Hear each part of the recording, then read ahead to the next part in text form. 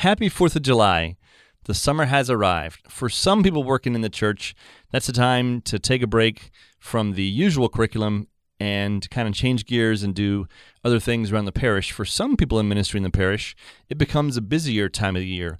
For us here at the round table, it's going to become a busier time of the year for us as well. So for that reason, we're going to take a little bit of a break. We're going to just slow down a little bit and shift gears in our podcast. So instead of our regularly scheduled program, we were going to give you short, what we're going to call ministry minutes for your listening pleasure. So every week we'll still be here, but there'll be short, concise points for you to help keep you refreshed and revived amongst the busy season of summer ministry. We'll be back in September with our Ascension Roundtable 2.0. We're going to relaunch the Roundtable. We're excited about some new things coming down the pipe, and we will relaunch in September.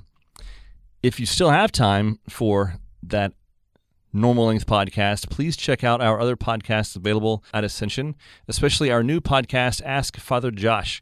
If you do work in ministry, he has some great tips and ways to go about pastoral ministry and accompanying people in their walk. So check that out. And of course, the Tightrope and Jeff Cavins and Danielle Beam will all still be there, and we'll see you again. Well, we'll see you next week, but we'll see you in full come September.